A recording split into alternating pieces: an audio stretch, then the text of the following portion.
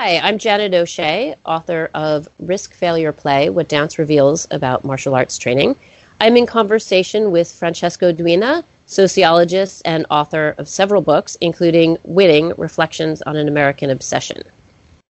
So, Francesco, your book and mine sort of move in opposite directions in a way, with Winning starting out with a focus on a macro issue of competition and moving to something more micro. I'm thinking specifically about your ethnographic reflections on sport in Denmark. Whereas Risk, Failure, Play starts with something quite micro, an example of sparring, as I've experienced it, and reads out to larger social and political concerns. So one of the things I was interested in hearing about is, as a sociologist and as somebody who's interested, it seems, in big picture issues, how did you come to write about sport? Mm-hmm. Well, thank you for having me, first of all, and I look forward to the conversation. That's right. I think I took a big picture analysis perspective, and I think that you start micro, but in the end, I actually think we end up in similar places, and maybe we can talk about those, because ultimately you sound like a sociologist in many ways, actually, in terms of the way that you talk about the construction of things, the symbolic significance of things. But, I did write a book on competition. I did write it while I was spending a year in Denmark. And I spent most of my life in the United States, but I was born in Italy and was there until I was 14. So I kind of been in different places, Canada included. And, if you, as many people have impressions of Denmark and Scandinavia, it is, in fact, whether you've been there or not, you probably know, I have a feeling that it's not a particularly competition-focused society. And so it became very clear to me that the contrast between the U.S. and Denmark were very strong. So I started with the Danish case. And inevitably, when you talk about competition, you talk about sports, right? And I love sports. I play sports. And so it's, was obvious that I would be talking about, at least in part, sports and how they're structured, how sport events are structured, how different sports are structured, how American sports are structured, in particular American sports like football and baseball. And so it was a natural place to look into, even from a macro perspective. Right. I mean, that makes a lot of sense because, of course, sport becomes a microcosm for a lot of social values. Right. And it's so interesting because of the way in which competitive sport, particularly at the elite level, really sits between an activity and a performance. So it carries so much symbolic weight, which is super interesting. And it's super interesting to think about the ways in which the same activity can be weighted so differently, like in the example of sports clubs in Scandinavia. Mm-hmm. That's right. And yes, I think so. And they are, in fact, I like to think of sports, and I think your book, speaks to that as well, as, particularly professional sports, as being injected with meanings, right? So, you and I could be playing tennis, on the side, and it doesn't have a whole lot of significance for us, or maybe it does. But certainly, if you and I are playing tennis at U.S. Open, right, with millions of people watching, and maybe you and I are of different nationalities, and and we're playing, succeeding there or failing there or behaving in certain ways there, as we saw with, for instance, with Serena Williams, right? In the last U.S. Open, when she became angry at the referee, and all the media attention went to that. And, what did he mean? Should she have done it? Did he say something about gender? Did he say something about race? So, we inject significance that extends far beyond the mere act of, hitting a ball back and forth over a net, which is in effect what tennis is, right? Or any sport, right? It's just a thing moving around, right?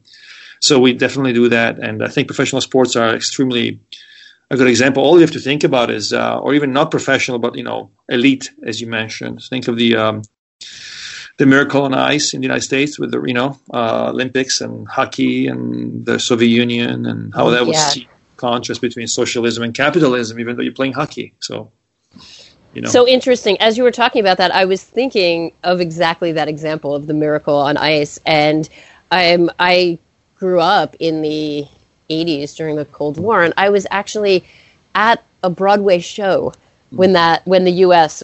won against the Soviet Union in the hockey game, and they actually stopped the performance to make that announcement, which is so incredible that, the degree of kind of nationalist investment. And then, of course, right, it wasn't just nationalist, it was actually this sort of global contest between capitalism and socialism. But it's such a kind of, I think that I ended up kind of investigating questions of national identity. It's not so surprising when I think of that being such a formative moment for me. I can remember it so clearly. And of course, that's not, as you say, that's not unique, but it was just such a striking example of that phenomenon that, like, those athletes became representative of something much, much larger than themselves. So the kind of weight of success and failure is so different than it would be, when you just realize that in effect, this is really just a test of people's skills moving narrow blades around on a slippery surface and moving a puck. It's quite extraordinary, really. Right. And I would say that, in fact, it isn't just, it is all that you said. And plus, in a more fundamental way, it's often about who is right and who is not right about things that have nothing to do with the thing on hand, right? So who has a better judgment? Who is a better person, right? Who has a better mindset? Just because they happen to be playing hockey, but we still say, well, they won there, therefore we expect, we imagine, we extrapolate that their excellence and their righteousness goes beyond the boundaries of the particular thing. So, and we're disappointed when we find out that that is incorrect, like with Tiger Woods, for example, right? He's held up, he's on cereal boxes, right? And he's all these things, and then he messes up in his personal life, big time, right? And everybody's disappointed with him, right? They're disappointed with him because they thought that his prowess in golf was a sign of excellence all around, right? And so that's kind of all kind of wrapped into one, yeah. And it's such an interesting issue. I'm taking that from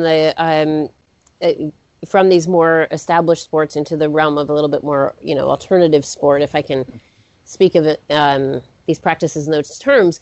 But think about that idea in relation to martial arts and combat sport, and how sport fighting sits in such an interesting and I think continually awkward way between this idea of like martial arts as this site of honor. I mean, coming out of a fairly Orientalist idea of Eastern traditions, Chinese and Japanese traditions specifically, but also just thinking even about, Western boxing and that idea of the sweet science of bruising, the kind of idea of it being very closely tied to notions of honor. And then at the same time, like the idea that, these people they have to give it their all, they have to have a killer instinct, and they're castigated if they take too much care in the ring. And then at the same time, there's a little bit of that, like, the love of the enfant terrible, with the kind of Floyd Mayweather and Ronda Rousey phenomenon, that there's a kind of like, with sport fighting, a sort of egging on of, in a sort of celebration of trash talking, a kind of like celebration of this sort of a personal epic struggle between these two people, where a kind of degree of, frankly, poor sportsmanship, bad behavior is celebrated. And then if it goes too far, that person's just utterly castigated, and particularly when they lose. I think that's, what we saw really clearly with the Ronda Rousey phenomenon. She was like the athlete that everyone loved to hate, and then she loses, and then she becomes kind of just, just ruthlessly trolled. So it's a very striking kind of phenomenon. That's a bad pun, sorry.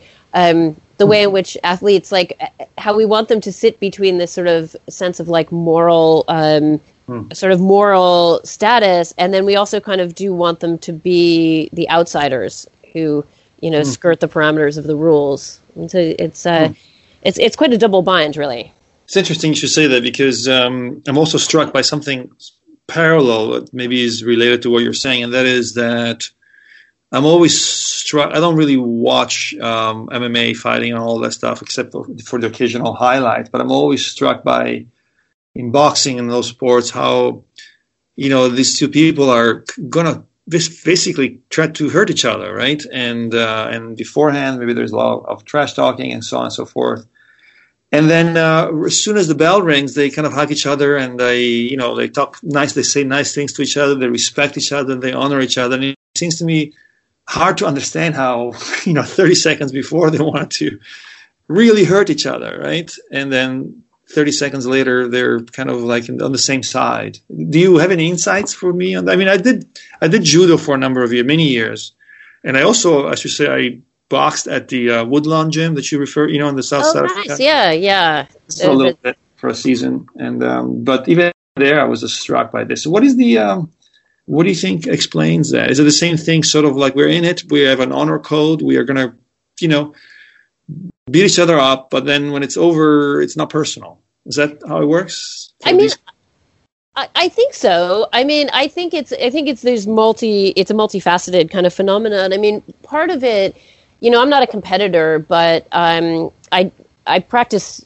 sport fighting. That is like the kind of martial art that I'm writing about. So my starting point was kind of similar, not so much wondering about the professionals, but for me, like when I get on the mat with somebody, and sometimes we can spar really hard, and sometimes like we actually, we're definitely hurting each other, and occasionally we get injured, and then we walk away from it with this like incredible sense of community. And then I watch professionals, and they're doing it at a much higher level with this kind of real code of usually professionalism and respect. So I think what's going on there are a couple of things. I mean, one is the sheer euphoria of that degree of risk play. That like in the moment where it's me against that other person, it can feel like mere survival. And from my conversations I've had with people who have competed, they talk about that there is like a degree of having a killer instinct. There is a degree of a survival drive that is like, okay, I'm taking that person out because that's what I need to do. But there is, such a euphoria that attaches to that kind of risk play. And that opportunity to experience mastery, like even when somebody loses, very often there's that sense of like, wow, but I did it. I was in that, My colleague, Alex Channon, who does this project called Love Fighting, Hate Violence, was talking about someone who had this like amateur MMA fight or an amateur Muay Thai fight against like a much more accomplished fighter.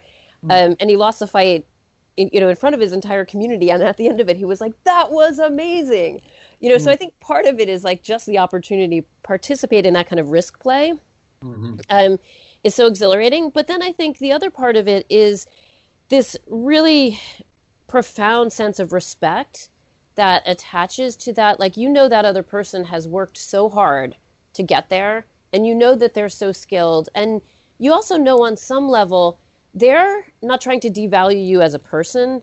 They're pushing you as high as you can go. And in the context of competition, yes, they're pushing you hard so that they can ultimately best you, but they are doing that in the interest of the game, in a sense. And they're doing that in the interest of exercising their own skills.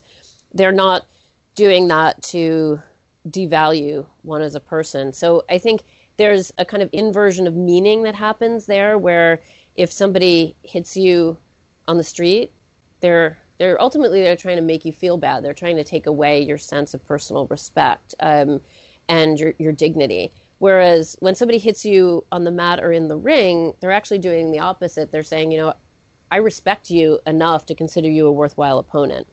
Mm-hmm. So I think that's where that sense of euphoria comes from, and that sense of camaraderie, that as soon as the match is done, they're hugging each other. And I always feel that after I spar with somebody, like I want to hug them.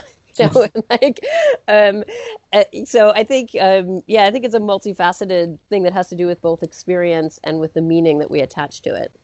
Mm-hmm. Yeah, I mean, in a way you're saying it's not really personal in the ring, in a way, and it is personal afterwards, in a sense. Indeed, yes. And I think it has something to do with, the way in which, like, the apparent violence of the action it's externalized. Mm-hmm. And so we're placing it outside of ourselves. So even if the punches are landing on that other person, it's not really about that person. I'm not trying to harm the person. I'm trying to actually explore the parameters of the game. Right.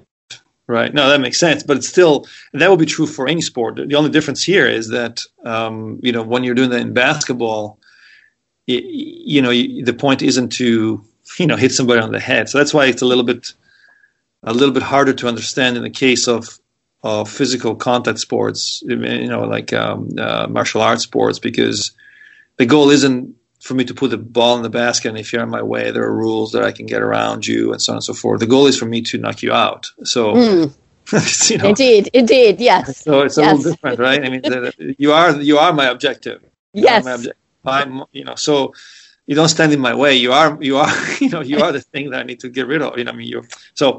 Yes. It just feels very different than it feels inevitably more personal to inevitably intrinsically more personal than skiing, competing against each other while skiing, or chess, or chess actually I should say is perhaps similar, but it is a fight.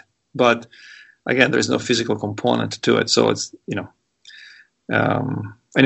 Yeah. But I think that's why chess can feel very personal. I mean, I don't play chess, but from what I've read about it and watching films about chess and stuff, it seems to it gets very personal, and it gets very intense for that reason, because I think it's the same thing without the release of the physical engagement. Yeah, I'm an avid chess player, and I can attest to the fact that what you're saying is absolutely correct. It's very personal, very quick, and it's funny because I play online, chess.com, which is the big site, and I play these games. Never they're live, but they're moved every 3 days or 2 days. So I have games that I've stretched with some people for years, maybe not a game, but, stretches of games with some people for years, decades, even in a couple of cases, a decade and a half. I never met the person. I don't even know what they look like, but I am very personal with them. I know their minds. I know how they think. There are some that I don't know who they are. I mean, the picture of them is a horse, so they have no data about them whatsoever. And yet it's extremely personal. And if I lose, I'm absolutely upset, with them and with them, as if they did something to me, even though guy somewhere in probably Russia or somewhere else, right? And it's absolutely, so. Yeah, which is so fascinating. Yeah, that idea, because I think that's, for me as an amateur sport fighter, I'm always so fascinated on that, I'm seeing into somebody's mind. Mm-hmm. And that kind of view into another human being, where other forms of difference and identity kind of fade away. It becomes about pure strategy. Mm-hmm. And I get this view of a person that I would never get in any other way, unless perhaps I played chess with them. Because it's a way of seeing how somebody else approaches problem solving. Correct. Yes. But ultimately, that's, one of the things that I think about a lot is that often we get involved in competition to figure things out or address certain insecurities, or doubts or fears or worries about ourselves. And in my view, actually, we don't know that, right? We are not really aware of it. And so we get stuck with the competition, thinking that that's the important part. Say, for example, I want to play again, or I want to, right? But in fact, there's something deeper going on. And I believe that sometimes we would be better off, in a way, attending to the deeper questions and forgetting about the competition altogether, because it has nothing to do with the competition, right? It has something to do more with, for example, is capitalism better than socialism? Or am I a worthy person? Am I a good person? Am I an intelligent person, right? And these tests that we see in competition don't really speak directly to these problems. And so it becomes a mirage, and it becomes sometimes an addictive mirage, but it doesn't solve the issue, right? And so then we're stuck in these bubbles or systems, but in a way we probably would be better off not busying ourselves with that. I don't know if that makes any sense. It does make sense. I'm just thinking about it because I'm not sure I want to complete. I agree with you on the fundaments of the statement that like competition can often become a mask for something in the way that it gets layered with meaning. Right. And it can become a kind of, I think addictive mirage is a really good way to describe it.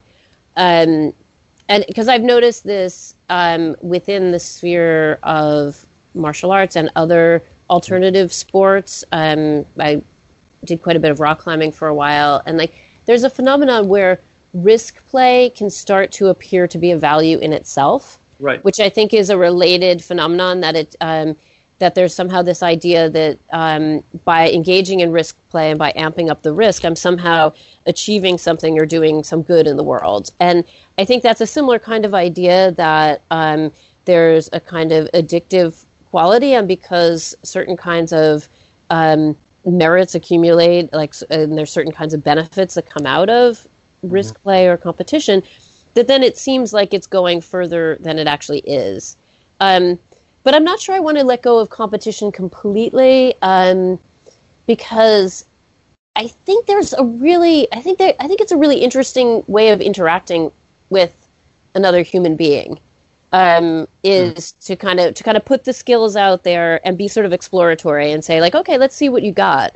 Whether that is like a board game or a one-on-one sport or a team sport.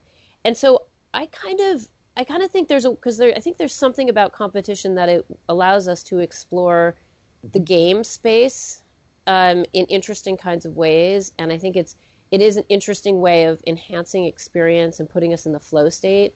So sure. I think that I'm not sure that all competition is inherently the problem. I think it's more that like how we layer competition with so much, and I think it's inherently it's value neutral, but it's also inherently a bit vexed. So I feel like it has to be handled with a certain kind of intentional irreverence. Otherwise, it goes in exactly the direction you're talking about, where it becomes an emblem for national identity. It becomes an emblem for capitalism versus socialism. It becomes an emblem for personal accomplishment, you know? That's right. It becomes an obsession, right? And so... Yes. Then absolutely, exactly. So then you can, I like to think of the language of doing some mental hygiene, cultural hygiene, where you get rid of the unnecessary part and you keep the good part, right? So, you play chess, you climb, rocks, you do your things, and but you approach them with a good mind rather than an obsessed mind, right? You are mindful of what you're doing in a good way, and so then it's in the right place. The problem is that in our society, we put, I have kids, I've seen what parents do on the sidelines, it's unbelievable, that's kind of why I wrote this book, it's like I can't it's as if winning is an end in itself. Sometimes it is, of course, but without much thinking, though, right? Without thinking about what does it mean to be a winner, what does it mean to be a loser, how many types of losers are there? And I'm not saying in absolute, I'm saying in a particular society, how we construct these archetypes, right? In the United States, you have there's 3, 4, 5 ways of being a loser, right? You can win all the time and lose one time and lose the big one like Al Gore, right? And then you're a loser, right? Or you lose all the time and then you're a real loser. But if you lose all the time and you try really hard, maybe you're still a winner, right? We have all these things, right? And we don't really think about them. So we kind of get stuck in them and then replicate them, for better or worse. Of course, they yield things, for sure. And, I think society, in a way, in the aggregate, benefits from squeezing people, from pushing them, as if it really mattered, And of course, I'm competitive in many ways, of course, but I think, society in the aggregate benefits from, in part at least, by people working 80 hours a week and thinking that their success is universally meaningful, right? for everyone, and they must achieve this. Well, it's good for your business maybe to have people like that, but is it good for the people, right? So, yeah, and I think at a moment like this where we are facing political, economic, and environmental crisis, it's worth very seriously reconsidering some of those ideas around busyness and around always needing to not just achieve, but to prove that we're achieving, to work obsessively. All of those things, I think, really need to be reconsidered at this moment. Yeah, I mean, if you think about the Trump campaign, "Make America Great Again," right? America first, right? And Obama was the same way too, by the way. Just a lot less, but he used to say the same thing, right? He used to say the education scores came out, and the United States wasn't doing well in math and science comparative to other countries. America must be number one, right? We must be number one, and on the one hand, that's great because, yeah, of course, if you think like that, you achieve a lot, but there's a cost to it.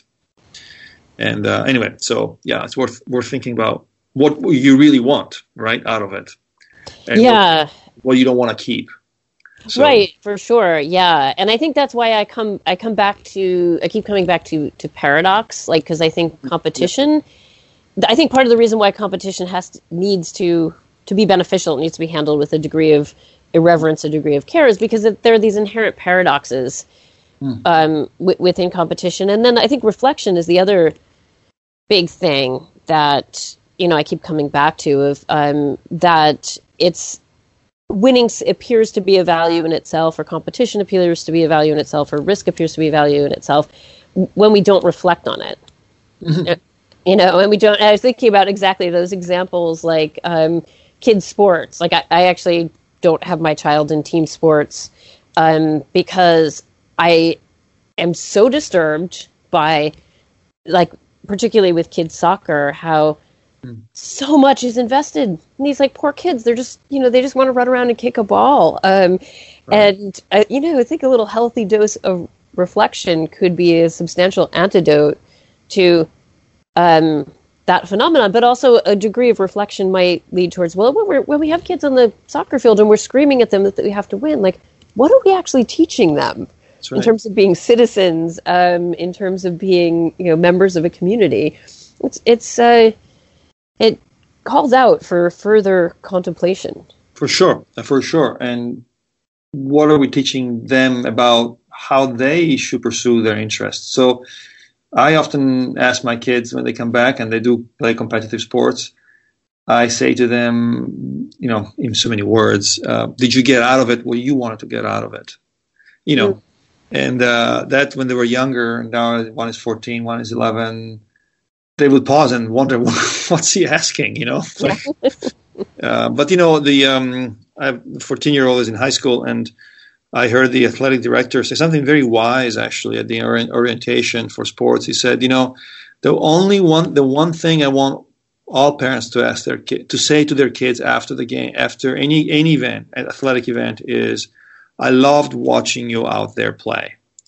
That's it. That's all you need to say. You don't need to say anything else. And there is research that suggests that that student athletes, the kids, young kids involved in competition, the number one thing they list when they're still not in college, but in high school and middle school and elementary school, about the one thing that they dislike the most, that they wish they could change about their sport participation, is their ride back home. How interesting.